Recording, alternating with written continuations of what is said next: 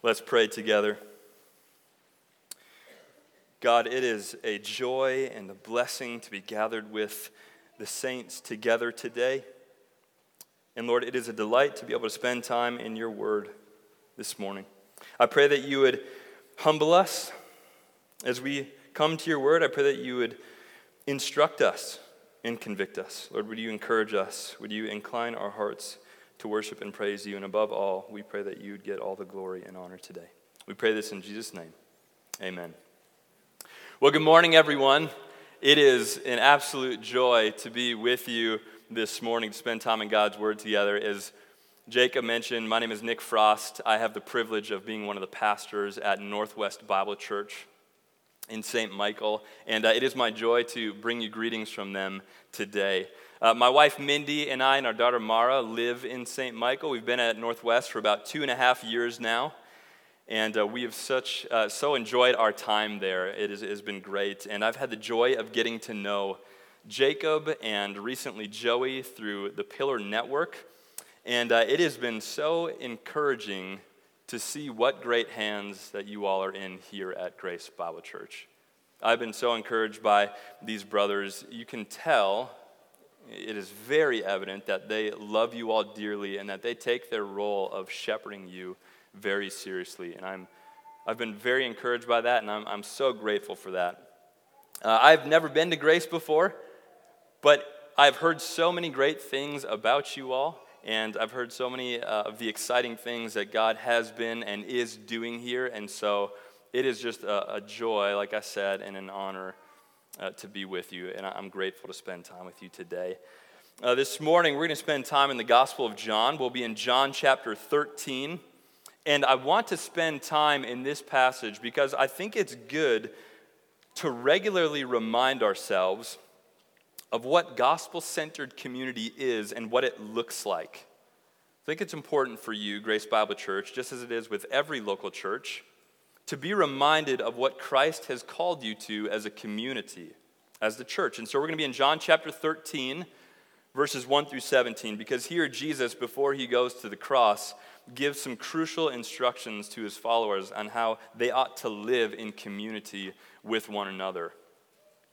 Now, the aspect of gospel-centered community that I want to focus on today is that of service, or serving one another. There are many aspects that we could talk about, but I want to focus specifically on what it looks like to serve one another in gospel-centered community. I think we're going to see that clearly in our text today.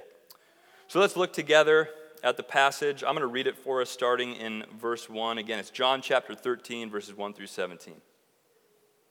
Now before the feast of the Passover, when Jesus knew that his hour had come to depart out of this world to the Father, having loved his own who were in the world, he loved them to the end. During supper, when the devil had already put into the heart of Judas Iscariot, Simon's son, to betray him, Jesus, knowing that the Father had given all things into his hands and that he had come from God and was going back to God, rose from supper. He laid aside his outer garments and taking a towel, tied it around his waist. Then he poured water into a basin and began to wash the disciples' feet and to wipe them with the towel that was wrapped around him. He came to Simon Peter, who said to him, "Lord, do you wash my feet?" And Jesus answered him, "What I am doing you do not understand now, but afterward you will understand." Peter said to him, "You shall never wash my feet." And Jesus answered him, "If I do not wash you, you have no share with me." Simon Peter said to him, "Lord, not my feet only, but also my hands and my head." Jesus said to him, "The one who is bathed does not need to wash except for his feet, but is completely clean, and you are clean, but not every one of you, for he knew who was to betray him. That was why he said, 'Not all of you are clean.'" When he had washed their feet and put on his outer garments and resumed his place, he said to them, "Do you understand what I have done to you? You call me teacher and Lord, and you are right, for so I am. If I then, your Lord and teacher, have washed your feet, you also ought to wash one another's feet. For I have given you an example that you should do just as I have done to you. Truly, truly, I say to you, a servant is not greater than his master, nor is a messenger greater than the one who sent him. If you know these things, blessed are you if you do them." This is the word of the Lord. I always find it helpful to try and boil down the text into a main idea. So here's what I think the main idea of this text is. The church is to be a community that lovingly and humbly serves one another because Jesus lovingly and humbly served us, and he calls us to do the same. I'll repeat that because it was a mouthful. The church is to be a community that lovingly and humbly serves one another because Jesus lovingly and humbly served us, and he calls us to do the same. I also want to offer you a few outline points that I think will help us to navigate our text today. They are, number one, the servant's motivation. We'll see this in verses 1 through 3, the servant's motivation. The servant's example, this will be in verses 4 through 11, the servant's example. And the servant's exhortation, this will be in verses 12 through 17, the servant's exhortation. So we're going to walk through verses 1 through 17 and through these points, and then I want to draw out a few application points at the end. So with that said, let's start with point number 1, the servant's motivation. Look with me at verses 1 through 3. Verse 1 gives us the setting of this story. John records that this event occurred before the feast of the Passover. And the text tells us that at this point, Jesus knew that his hour had come to depart out of this world to the Father. So John has been building up until this point. We have read of the fact that Jesus' hour or time had not yet come at least a few other times earlier in John's gospel. And now in this passage, John records that his hour had come. In other words, the cross was coming soon.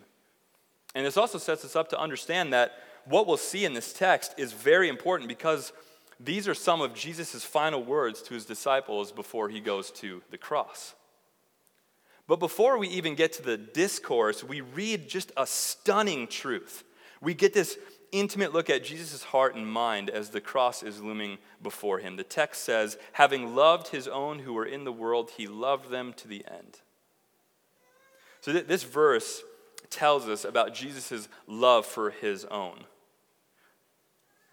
Who is that? Well, it's those who in the world belong to him. Those who, as John would tell us earlier in John chapter 6, were the Father's gift to him.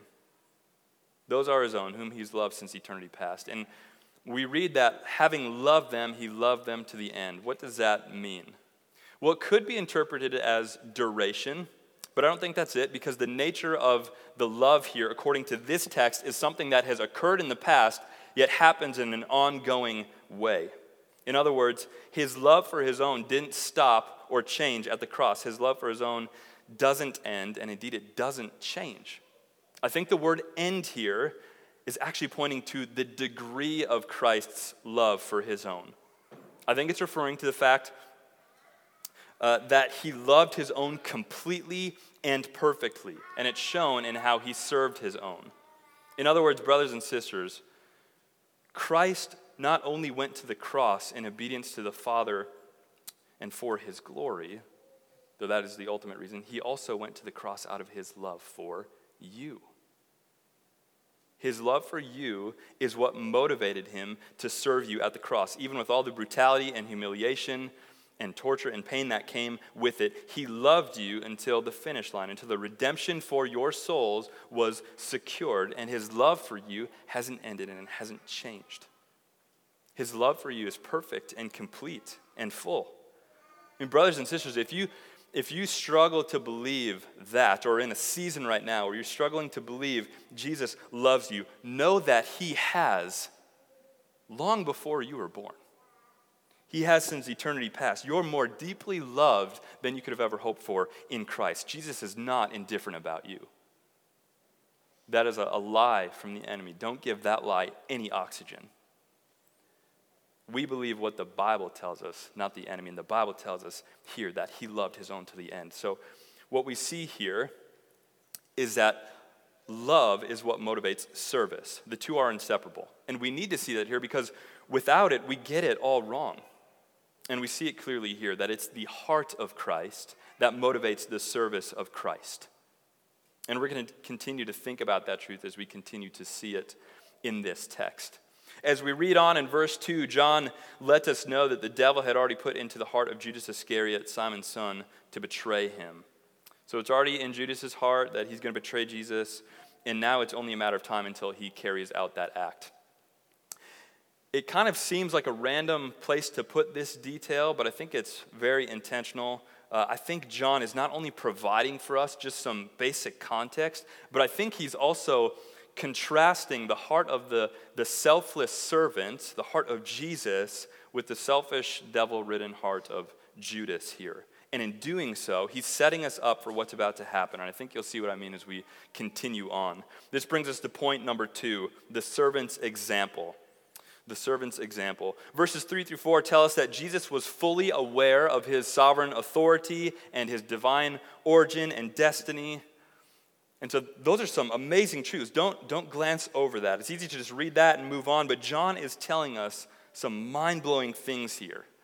And it begs the question, why does John include these details? Couldn't he have just said, Jesus rose, instead of including all of that? I think John's doing a couple things here. First, I think he is reminding us of just who it is that's about to do this act of foot washing. It's the one who's sovereign over all. This isn't just some religious leader. He's the one who came from God and is going back to God. Indeed, he is God in the flesh. But he's not only reminding us of the astonishing reality of who's about to do the foot washing, the verse also tells us that it is out of this knowledge of who he was that allowed him to lower himself and serve in this way with total security and confidence. He knew who he was, and that made others' opinions about what he was doing irrelevant. When it came to serving others, he wasn't worried about his status. He wasn't worried about getting praise. He wasn't worried about how others would see him. He knew he was divine. He knew his divine identity, and that allowed him to serve without any sort of insecurity because he knew that there was no threat of his identity being taken away. And I want to pause there because I think there's application here for us as well. And what I mean by that is we should feel free to serve others because of our identity in Christ. I think that our hesitation or our unwillingness at times to serve comes from an insecurity about our own identity. We forget who we are in Christ, and so we try to keep up our appearances or try to live for our own praise instead of serving others. But friends, remember who you are in Christ. You don't need to keep up appearances. You don't need to be afraid to become lowly to serve others. If you are in Christ, you are united to the King of the universe, and no one can take that away from you. Let your identity in him free you up to serve others. I think that's an important application point. But continuing on in verse 4, we read, he laid aside his outer garments and taking a towel, tied it around his waist. Then he poured water into a basin and began to wash the disciples' feet and to wipe them with the towel that was wrapped around him. Now, this would have been absolutely shocking to those in the room. I'll give you some context as to why. But first, why was there a need for foot washing? Well, in that day and place, they didn't have a lot of asphalt or concrete roads or paths. It was pretty much all dirt, and shoes in that day were more like sandals. There weren't many closed-toed shoes. And on top of that, there wasn't a fabulous sewer system, and so you had animal excrement and things on the road, and you all get the picture of that. So people would walk through all of this dirt and grime, sometimes for miles, but when you needed to enter into someone's home or a clean place, it was a common practice to have someone wash your feet so that you're not tracking all that stuff in. So that's why foot washing was common, but there was something uncommon about this particular experience, and uncomfortably so. Again, what is happening in the scene would have shocked everyone in that room except for Jesus. We read that Jesus gets up and he lays aside his garments. He takes a towel and ties it to his waist. And you can just imagine all of the disciples are paying attention to this and looking around at each other like, what in the world is he doing? And then Jesus grabs the water basin and begins to pour water into it. And you can imagine there's just this awkward silence as they're stunned at what they're seeing. And then he comes to one of them and he starts to wash their feet, and they don't know how to react. You see, what's shocking about what's happening before them is that this is the job of a servant. But not just any servant. Foot washing was assigned to the lowliest servant in a household. And even beyond that, if a household had both a Jewish and Gentile servant, it was the job of a Gentile servant to do the foot washing. In other words, no one in authority washed the feet of those under them. Servants washed their master's feet, but it was absolutely unheard of for that practice to be reversed.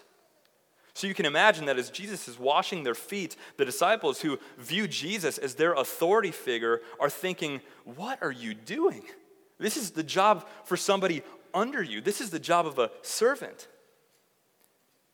But Jesus, the one who has authority over them, washes their feet. And remember, he doesn't just have authority over them. This is where that context from verse 4 comes into play. Jesus is the one who has authority over all things. He's the one who came from God and is going back to God. He is the one by whom, through whom, and to whom all things were created. He's the Son of God. He's the second person of the Trinity. And yet he is here taking on the form of a servant, bending down with a water basin and washing his disciples' filthy, disgusting feet. So again, we can imagine the awkward silence. Everyone's looking at each other like, what do we do? That is until we get to Peter. Peter's always the one to break the silence. I love it. I have friends who are like Peter, and they just keep you on your toes. You never know what they're going to say. Maybe you have friends like that too. And I always say, if you're sitting there going, I don't have friends like that, you might be the Peter among those in your life. The text tells us that Jesus came to Peter and said, Lord, do you wash my feet? And you don't get this in your English translations, but in the Greek, this is an emphatic, forceful question. It would be like, Lord, do you wash my feet? I mean, it just seems crazy to Peter. And I think we can look at Peter's question here and honestly say that it comes with good intentions. It communicates how highly he views Jesus. It shows that he was conditioned to the social norms and hierarchies of that day. We would probably say the same thing if we were in Peter's shoes. His intention was good in that he doesn't want to see his authority figure take on the form of a servant. He doesn't want to see Jesus stoop to that level. The thought of it makes him cringe. So he has to say something. And I'm glad he does. I'm glad Jesus chose at least one disciple who speaks their mind, because without Peter's question, we wouldn't get Jesus' answer, at least not in the same way. And this happens elsewhere too, right? In other words, God blesses us in his word through Peter's lack of filter and ignorance at times. And so we see Jesus respond. He says, what I'm doing you do not understand now, but afterward you will understand. So in this answer, Jesus is hinting at the symbolic significance of the humble act he's performing. In other words, what's happening before them right now is not just about getting their feet clean. What's happening before them is a parable. It's foreshadowing what Jesus is about to do at the cross. And Jesus essentially tells them that they aren't going to fully understand the meaning of it until after his death and resurrection. We'll continue to see this parable unfold in their conversation. But Peter's not had his final word yet in this exchange. He comes back with Jesus with, you shall never wash my feet. And again, in the original language, this is an emphatic negation. So it could be read like, never, ever shall you wash my feet for all eternity. Very strong. And once again, it's a statement made out of good intention, but it's quickly corrected. Jesus responds to him with a loving directness. I can imagine Jesus looks Peter right in the eyes and says, if I do not wash you, you have no share with me. What happens? Peter's tone quickly changes. Right? He says, Lord, not my feet only, but also my hands and my head. And it's clear that he still doesn't understand what Jesus is talking about. Jesus is not merely talking about a bath. He's referring to the forgiveness of sins. He's referring to salvation. This is what this living parable is about. If we walk it back a little bit, I think we'll see it clearly. Here's what I think we've seen symbolically piece by piece so far. Jesus rising from supper is symbolic of him rising from his seat in heaven. Jesus laying aside his garments is symbolic of him, as Philippians 2 would put it, emptying himself. Jesus taking the towel and tying it around his waist is symbolic of him taking on the form of a servant ready to serve. Jesus pouring out water into a basin is symbolic of him pouring out his blood. The disciples' filthy, dirty, stinky, grimy feet is symbolic of their sin. Jesus washing his disciples' feet with the water is symbolic of him cleansing them with his blood, of him dying for them. And then we'll see Jesus sit down again in verse 12, which I think is symbolic of him sitting down at the right hand of God after all of this has been accomplished. It's a parable.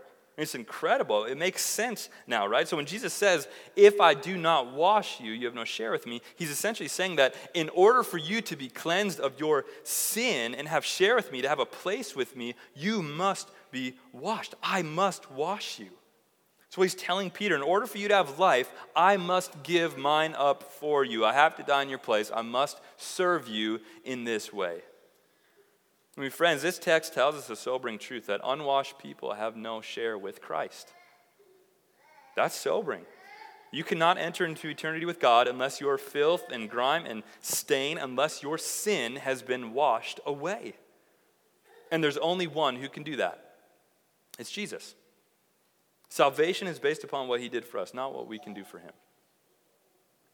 That's what this parable points to, as Philippians 2 puts it, that Jesus, though he was in the form of God, did not count equality with God a thing to be grasped, but emptied himself by taking on the form of a servant. Being born in the likeness of men and being found in human form, he humbled himself by becoming obedient to the point of death, even death on a cross. Friends, what a beautiful reality that is. The king over all humbled himself, was born in the likeness of men, took on the form of a servant, and served us by dying on the cross so that we, the filthy, could be cleansed. It's the greatest act of servant the world has ever known from the greatest servant the world has ever known. And apart from him serving in this way, apart from his death and resurrection, you cannot be cleansed. He has to serve you. And really when it comes to that, there are two responses, right? Those who don't know Jesus well don't really wrestle with that. They aren't focused on Jesus. They just want to know what's in it for them. They just want the cleansing of that. But those who know and love Jesus have a response like Peter's. They shudder at the thought of Jesus serving them. They shudder at the thought of their authority figure emptying himself and taking on the form of a servant. He's too precious to them to want to see him humiliate himself. They don't want to see him stoop down and serve in this way. But the tension here is that he has to. He has to be arrested. He has to be wrongly sentenced to death. He has to be mocked. He has to have nails driven through his hands and feet. He has to be raised up on a cross to be displayed like a criminal. He has to suffocate and die. He has to drink the wrath of God for our sin. He has to do all of this if we must live. And brothers and sisters, the good news of the gospel is that he did. Brothers and sisters, he loved you and I till the end. If you're here today and you don't know Jesus, know that he wants you to let him wash you clean so you can have life. Let him do that. I pray that today would be the day that you come to saving faith in this servant king. I would love to talk to you more about him after the service, or to have you talk to somebody around you about him after the service. Don't leave today, if that's you, without having that conversation. But if we enter back into the scene, again, where we left off, Peter's just shown that he still doesn't quite understand. His tone is changed because he wants share with Jesus.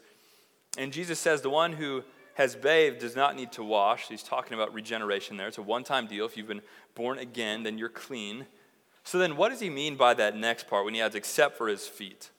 Well, I think he's talking about sanctification there. Whereas regeneration is a one-time act, sanctification is an ongoing process. So he's saying if you've been bathed, you're clean, but as you travel through this fallen world, your feet will get dirty, but having dirty feet does not mean that you've lost your salvation. It doesn't mean that you need a full cleansing again. It just means that you need your feet washed. It's symbolic of sanctification.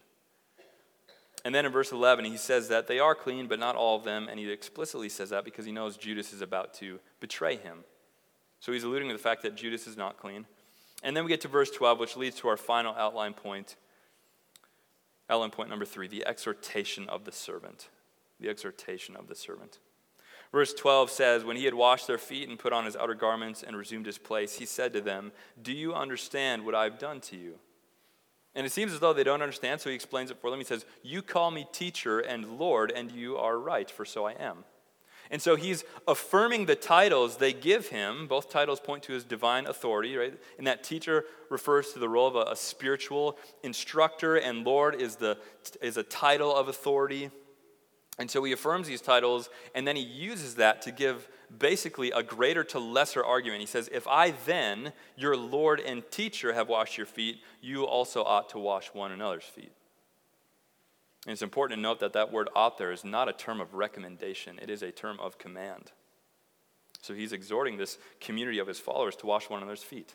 And again, this is not merely about washing feet.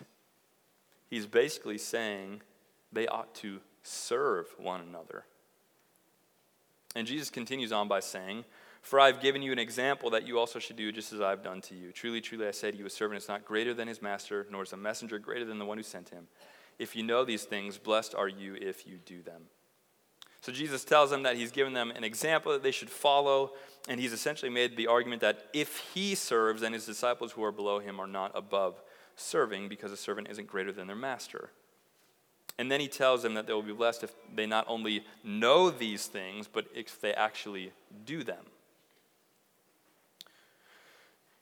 So that's where our text ends for today.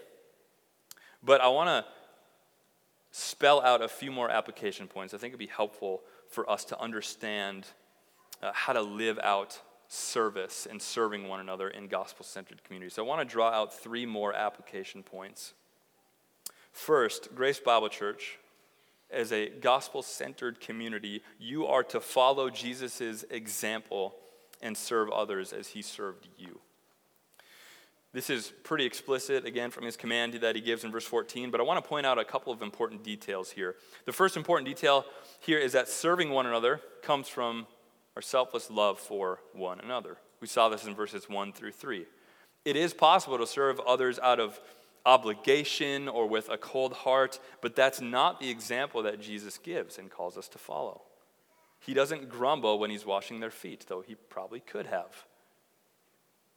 He doesn't grumble even at the cross. He selflessly serves out of love for his own. And friends, he calls us to do the same. The second important detail this text shows us is that there is no service below you. I mean, you understand that's what he's getting at here, right? If the king of the universe has humbled himself to serve in the way he does, then who are you and I to look at an act of service and think that we're above it? Friends, may we not catch ourselves thinking that we are beyond serving in some capacity. That's easier said than done. That's difficult, right? I mean, we're conditioned in our society to get ahead, right? To jump through promotion so that we don't have to do the less desirable job. But that's not the way of the kingdom. So ask yourself, are there service opportunities you've passed on because you thought yourself too highly to do them? Are there people who you haven't served because they haven't done anything for you? Or maybe that they've wronged you in some way? Something very convicting about this passage is that Jesus washed Judas's feet knowing he would betray him soon. So ask God, ask those questions, and ask God to convict you of these things, and then ask, how can I humble myself and selflessly serve my brothers and sisters? And think about, how things would change if you approach those around you in this way. How would this body of believers benefit from your loving and selfless service? I'm sure there are many opportunities to serve here. How would this body benefit? And we can break it down even further. How would your marriage benefit if you lovingly and selflessly served your spouse? How would your family benefit if you lovingly and selflessly served your children? And you're called to be a gospel-centered community on mission as well. So ask yourself, how would your relationships at work change if you sought to lovingly and selflessly serve your coworkers? How would your relationship with your neighbors change if you selflessly served them? I'm not saying you all are not doing these things. I think you are. But I just want to encourage you in that. Ask yourself those questions and then commit to serving in new ways. Secondly, Grace Bible Church, as a gospel-centered community, you are to allow others to follow Jesus' example by letting them serve you. And what I mean by this is that if Jesus has called others to follow his example as well, then we ought to allow others to serve us. Don't let your pride get in the way of that. You need to become comfortable with both serving and being served. You realize that you can actually hinder somebody's ability to be faithful to this call by extinguishing their opportunity to serve you. Don't do that. Let others serve you as well. Let others build you up in Christ with their service. Now, that doesn't mean abuse someone's service. I know there's probably kids in here thinking of their brothers and sisters and thinking, you can certainly serve me. As soon as we get home, you can clean my filthy room. That'd be great. And then I got a long list of things. We're not looking to take advantage of one another, but you must be a community that allows others to selflessly and lovingly serve you as well.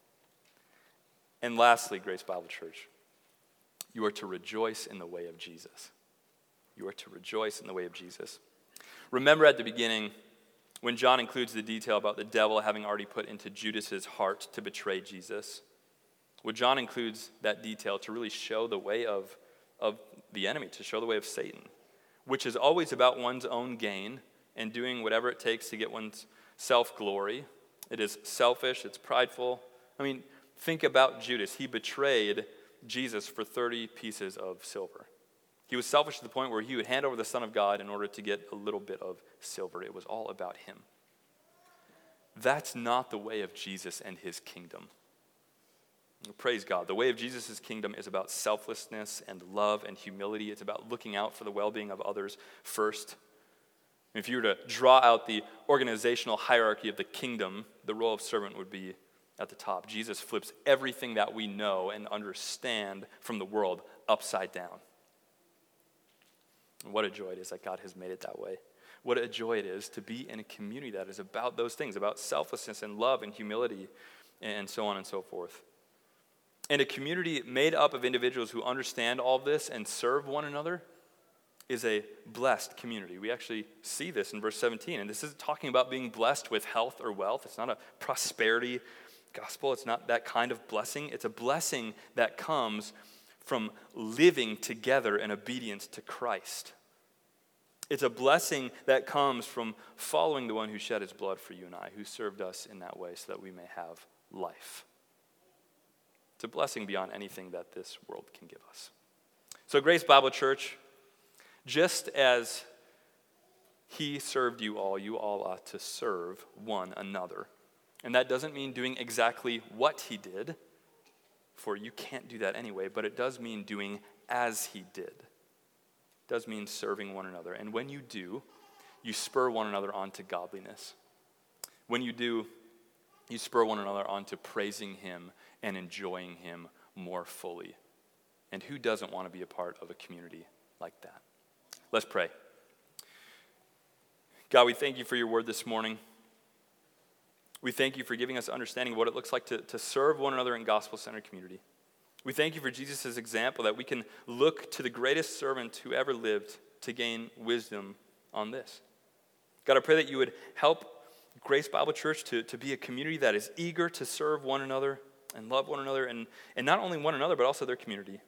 And I pray that in doing so, they would experience your blessing and would together enjoy you more fully. We pray this in Jesus' name. Amen.